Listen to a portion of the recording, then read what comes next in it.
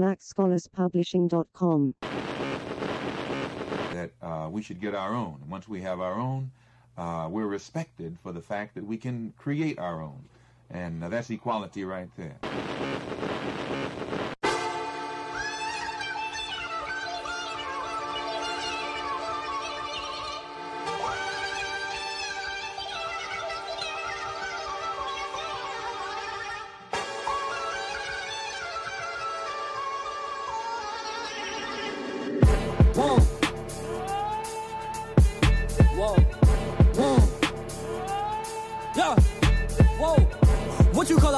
Living. Start a record label, Misfits just did it. Whoa. Nylon cover 5 minutes. Whoa, we are too hot in the business. Whoa. Welcome.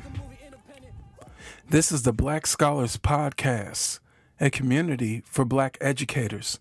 I am Leonard Andre Wilson Jr. You can follow me and this podcast on Instagram at the Black Scholars Podcast. Again, follow me on IG at the Black Scholars Podcast. This is episode 1. Again, I am your host, Leonard Andre Wilson Jr. You probably know me from the Three Bearded Kings podcast. If you don't, that is available on iTunes, Stitcher, Google Play, SoundCloud, wherever you get your podcasts. Also visit www.blackscholarspublishing.com. We will have future blogs and merchandise and videos and whatnot for the Black Scholars Podcast. I'm also working on starting a Facebook group just for listeners and guests. So how this works. For today, it's just you and I. I need to introduce you to the show. For future reference, it could just be you and I for some special episodes, special content, but most of the time it'll be me and another educator on the podcast discussing specific issues. Hopefully we will actually get more than one guest on with me at a time, so then we can really have some fun and really dig into some issues. Purpose of this show, again, is for black educators, although all educators are welcome, as long as you don't mind dealing with or emphasizing with issues that we are going through as in terms of underrepresentation and trying to reach all students and dealing with peers who are either culturally insensitive or culturally ignorant. So shout out to all scholars whatsoever. Doesn't matter about the color of your skin, but I wanted to do something special for black educators. There are some education podcasts out there, but from what I see, from my standpoint, my perspective, and I'm an avid podcast listener, I don't see anything set up specifically for us. So I'm glad to be able to bring that to you and for you. Now, issues that we'll talk about on this show, not this specific episode, but overall with the podcast, is going to be low teacher pay, weak professional development. I think all educators have sat in a faculty meeting and wondered, why are we there? Or PLC, and say, what is the purpose? I have a joke from a couple of years ago when I was teaching, and we had a PLC, and I joked that, eventually we'll have a meeting about a meeting. Is how many times we were having meetings. Well, one specific meeting, we actually did have a meeting where the principal assigned us a peer-reviewed article that talked about PLCs and best practices and norms, and everybody just looked at me astonished and said, "You were right, dude. We are having a meeting about a meeting." That's how you know you've had too many of them. But we definitely need more effective, efficient professional developments. Also, just an overall lack of respect for the profession. A lot of people don't get into the profession, especially those who are African American, because of the pay, because of the stress, because of, as far as men are concerned, it's still looked at as a women's profession. And there's a history involved with that as well that we'll discuss quickly. But we're going to go in more in depth in the future episodes. Also, a lack of parental involvement, career transitions. Maybe this is your second or third career and you're struggling, we want to help you. And maybe you've been teaching for a little bit and you want to get out. Well, we want to transition you the proper way as well. So we want to help you. Because once you're an educator, you're always an educator. You can never forget about those kids. You can never forget about those boring faculty meetings. Everyone has that one coworker that won't shut up, so you can leave and get out of the faculty meeting and go home and have a life. So we're definitely going to talk about that. A lot to relate to. Retirement is big. How do we prepare for it? Should we just depend on the district for retirement? Just overall finances, whether it's buying your first home, to buying a car, to starting your own business. I want to help you guys with finance. I started off as a banker, so I think that might be useful. Graduate degrees. We want to talk about advancement. We want to talk about moving into administration or the school board or other positions that might be out there where your skill sets can be utilized and experience in education. Well, we'll have an episode or two about graduate degrees and education overall for educators. Peer relationships. You guys always get along with your colleagues. I know I don't. Most of the time I do, but there's always that, like I said, faculty meeting where you're ready to get out and you have that one person that just won't stop asking questions. Not that they're not allowed to ask questions, but a lot of those questions could occur one-on-one after the fact, especially when you have other things that you need to do. And if you have a family, it's not fair that you have to stay much, much later when it's like, hey, it's time to go. I put in my time. Health. Health is wealth. Health for educators is very, very important. Most of the time when schools are providing food or snacks, there's always something fried, unhealthy, sweet. Like, I get it, we're stressed out, and there's something with your body. It's something with your physiology where you need something sweet or something salty or something sugary, and that makes sense. But why can't we have healthier options? If you're gonna, buy some food, let's get some fruit, right? We don't eat pizza for the 15th time. That's not healthy to eat on a consistent basis. So health is wealth. Because, it's a lot of stress. You can't do your job well unless you got good health. Spirituality, having a foundation centered in God, I would recommend and argue that's needed to stay in this profession long term. Again, entrepreneurship. There's a lot of educators out there working 2nd, 3rd, 4th jobs, hustling on eBay, on Etsy, on Amazon. Selling hair extensions or cutting hair or doing hair on the side, looking for summer jobs. Entrepreneurship will push you into another financial realm if you execute it and do it correctly. So I definitely want to have some educators on the show who are also entrepreneurs, such as myself. Also, becoming a professor. Do you want to teach at the collegiate level? There are some outstanding K through 12 educators who might be at the wrong level in terms of age and development. Perhaps you need to be teaching at the collegiate level. So we definitely want to have some educators who have made that transition, either successfully or not so successfully, because in every failure, there's a lesson, right? And everything that you do, you don't necessarily succeed. You learn something from it. Trial and error is very, very important and vital if you're working your way towards success. Writing. You want to write books. Or maybe you have written a book and maybe your book is a little raunchy and you have to, put it under a different name or pseudonym. I've done that, not necessarily raunchy, but, I've definitely written some fiction books that are not under the name Leonard Andre Wilson Jr. And by the way, I own a publishing company, Black Scholars Publishing. And this podcast is a part of that, along with my other podcast called The Three Bearded Kings, which you can listen to on iTunes, Stitcher, Google Play, Podbean, or wherever you use, wherever you access podcasts. Teacher shortages. STEM is a big field right now. And there's some shortages there. Even in SPED, there's still shortages. So how do we address that? How does that affect us? low-income schools, poverty, fixed versus a growth mindset, assessments. Are your kids being over-tested? We're definitely going to talk a lot about assessments on the show. Pedagogy. What are the best instructional practices you should be using? How do you differentiate? How do you look at data? How do you analyze data? You look at subgroups. Do your kids, are they accountable for their data? Do their parents know about their data? That's very, very important to get the kids involved in the numbers. Not just you knowing the data, but it's the kids' performance. So we're definitely going to discuss that.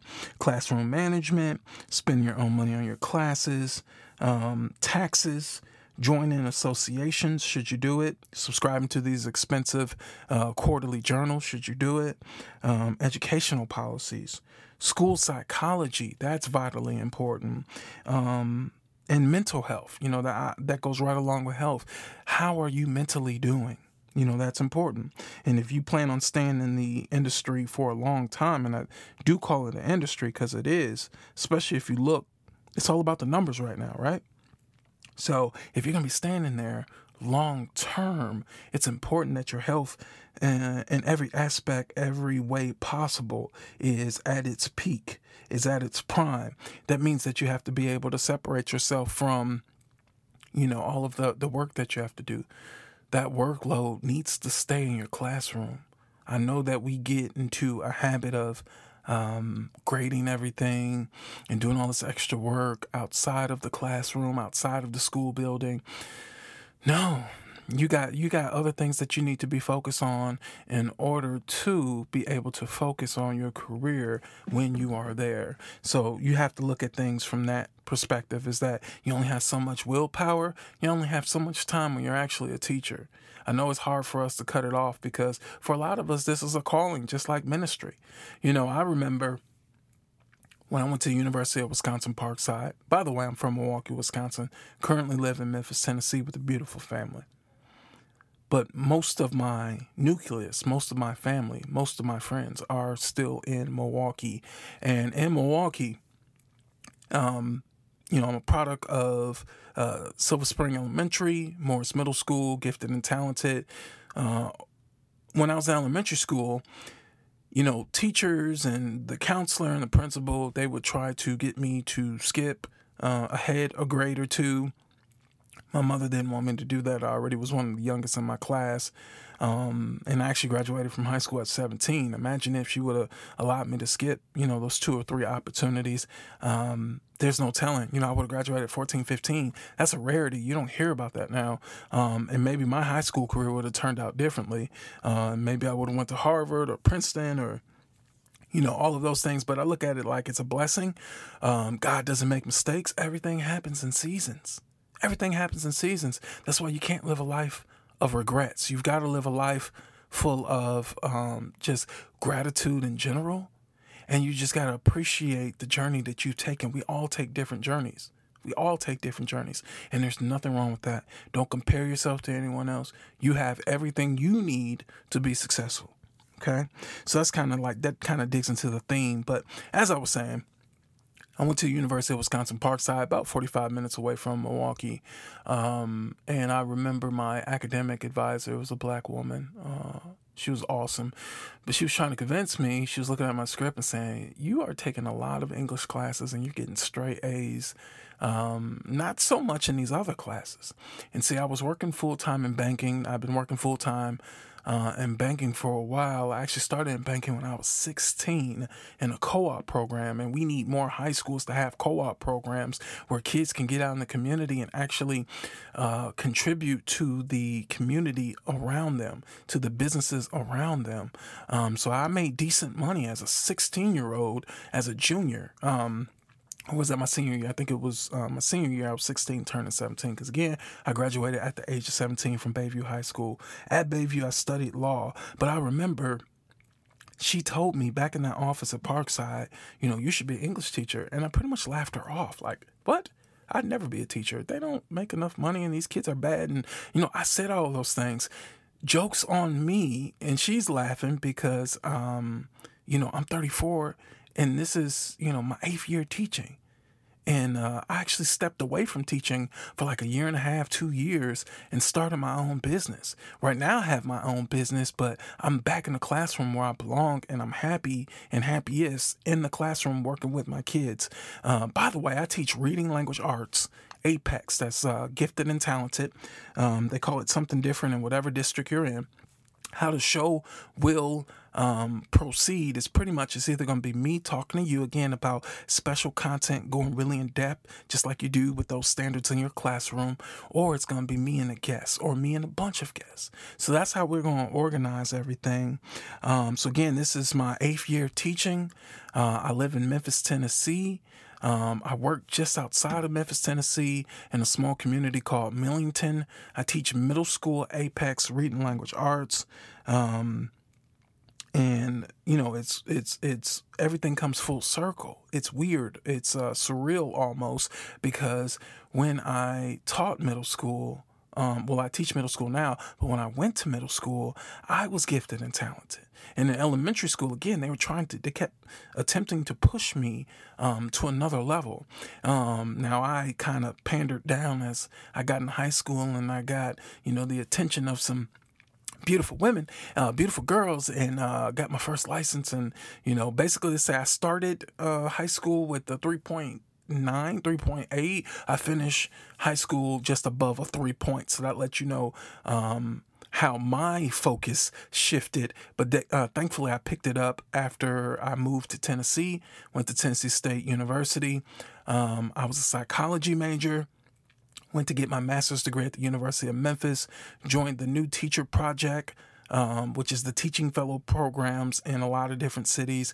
Came to Memphis. My wife is from Memphis. We met in school, and I've been in Memphis ever since. Almost moved back to Nashville. Thought about, switching careers and going to be a lawyer, especially when I actually did leave education. But I'm glad I am back. And the only way I would actually go into law at this point is if me and my family move to Nashville, where they have a university, I guess it's Nashville School of Law, that allows full-timers, professionals, people with families, the opportunity to go back to school part-time to become a lawyer. So I still have those dreams, but I also love what I do in the classroom. Everything for me is about a calling. I just recently had a conversation with my principal revealing that, I think I do want to be an administrator. And I remember the very first conversation we had maybe 4.5 years ago, when she was, asking me, did I want to be an administrator, and she can help mold me into that. And at the time I was like, no, I just want to be the best English teacher on the planet. Now, I don't think I'm the best English teacher on the planet, but I'm definitely really, really good at what I do. And I really, really enjoy and am passionate about what I do. And I feel that calling now for administration. And one of the reasons I feel that way is because I lost one of my best friends. His name was Robert Croston. He taught in Chicago, went to Harvard, went to Marquette, went to University of Chicago. He's got 3 degrees, and he passed away recently, but he was leading a elementary school, and actually 2 programs in that elementary school in Chicago. And I just really had a realization that leadership was in me, and that it was my will and destiny, and I needed to do something about it. So hopefully in the next year or 2, I'll be back in the doctorate program. I did a year in the doctorate program at University of Memphis in instructional design and technology. I also have a 3rd degree at the University of Wisconsin-Stout. That's in professional and technical communication. So just like you guys, as an educator, education is lifelong. We're lifelong learners. And so that's just a little bit about me. I'm also a learning coach at my school. So I don't think I did so well my very first year, because I made this transition over to the Apex classroom, working with the gifted kids. But moving forward, I'm going to be a lot more organized. And I live by purpose. In education, we're data-driven. I want to be purpose-driven. Now, of course, I'll never, not pay attention to my data, but I want to make sure that I'm always driven by purpose, and I am. So that's a little bit about me. I can't wait. This is episode 1. Again, just the introduction. Want to let you guys know the purpose of the show, how the show will be organized. Please subscribe. Leave a review, good, bad, and ugly. I want as much honest feedback as possible. Again, this is my second podcast. I love podcasting just as much as I love being in that classroom. I love communicating. I love spreading knowledge. I love bringing people together, so we'll get the opportunity to experience all of that through this community for Black educators. Now, let's get into a recommendation, a quote. You'll get used to these. I'll do one every single episode. And plans are to drop an episode every single week. Of course, there'll be some special editions and special episodes as well. This comes from W.E.B. Du Bois, who was a Fisk University graduate, if I'm not mistaken. For the Negro to truly succeed, he must demand three things of this nation: the right to vote, equal civil rights, and the true and full education of Black youths. There must be well-equipped colleges and universities throughout the South to train the best of Negro youth as teachers, professional men, and leaders. The status quo right now, guys, we got 2% of teachers are African American males. That number doesn't go up very much, even if we include the women. A lot of the African American teachers, especially males, they're, PE gym teachers, and they probably coach a sport. There's nothing wrong with that. But if you're thinking about observational learning and think about as a kid growing up, and you see and you're learning from someone that looks just like you in your science class, your math class, your English class, your history class, that's amazing. My entire K through 12, I never had a male African American teacher. Not once. I didn't have my first African American teacher until I was at Tennessee State University and HBCU in Nashville, and I was on my way out. I've never had the opportunity to learn from a Black male English teacher. I did have a Black female English teacher in high school, I believe during my senior year. But that's it. Thankfully, I had positive male role models such as my dad, my grandfather, my uncles. I had positive male role models around me, actually Black and white. I had a lot of male role models. Some of my teachers who were males, they were white, but they looked out for me because they seen potential. They said, hey, this kid is different and he's not afraid to be different. So, recommendation, really quick. I'm reading 3 books simultaneously. Seth Godin, he's a marketing and businessing expert. You might know him from the part-time MBA program. If I had the funds, I'd definitely be a part of that program. But his book, Tribes, is about building community, is about being a leader. It's one of my inspirations for starting not only this podcast, but the other one as well. My second recommendation, Think and Grow Rich by Napoleon Hill. It's a great book about wealth, and it gives you a different perspective on money and about wealth in general. Check it out. And the last one is Mastery of Self. This comes from the same author of The 4 Agreements or The 5th Agreement. Both excellent reads. I highly recommend if you haven't checked them out yet. But the Mastery of Self, it just takes that spiritual wisdom to another level. And I feel like it's very beneficial to have God at your core, regardless of your religion, regardless of your customs and values, and even how you were brought up as a child. As you get older, you've got to be strong. Not just on the outside. You got to be strong, especially in this profession. Most teachers don't make it past 5 years. Very similar to entrepreneurs. And you'll see a huge mesh between entrepreneurship, business, and teaching. That will be the metaphor, the analogy that will be a reoccurring theme in these episodes. So that was the recommendations and quotes. In closing, show notes, find this podcast on iTunes, Stitcher, Google Play, SoundCloud, wherever you listen to podcasts. Again, you can follow me on Instagram at the Black Scholars Podcast. I look forward to following, and if you know a teacher who needs to listen to this, please subscribe, leave a review, and share it with them. And you can also email me at the Black Scholars Podcast at gmail.com. Again, that's the Black Scholars Podcast at gmail.com. This has been fun. Episode 1. I'm out.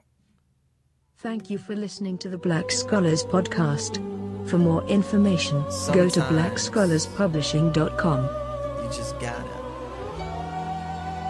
go. You will never know what you could ever be. If you never try, you will never see. Stayed in Africa, we ain't never leave. So it wasn't no slaves in our history. Wasn't no slave ships, wasn't no misery. Call me crazy, or isn't he? See, I fell asleep.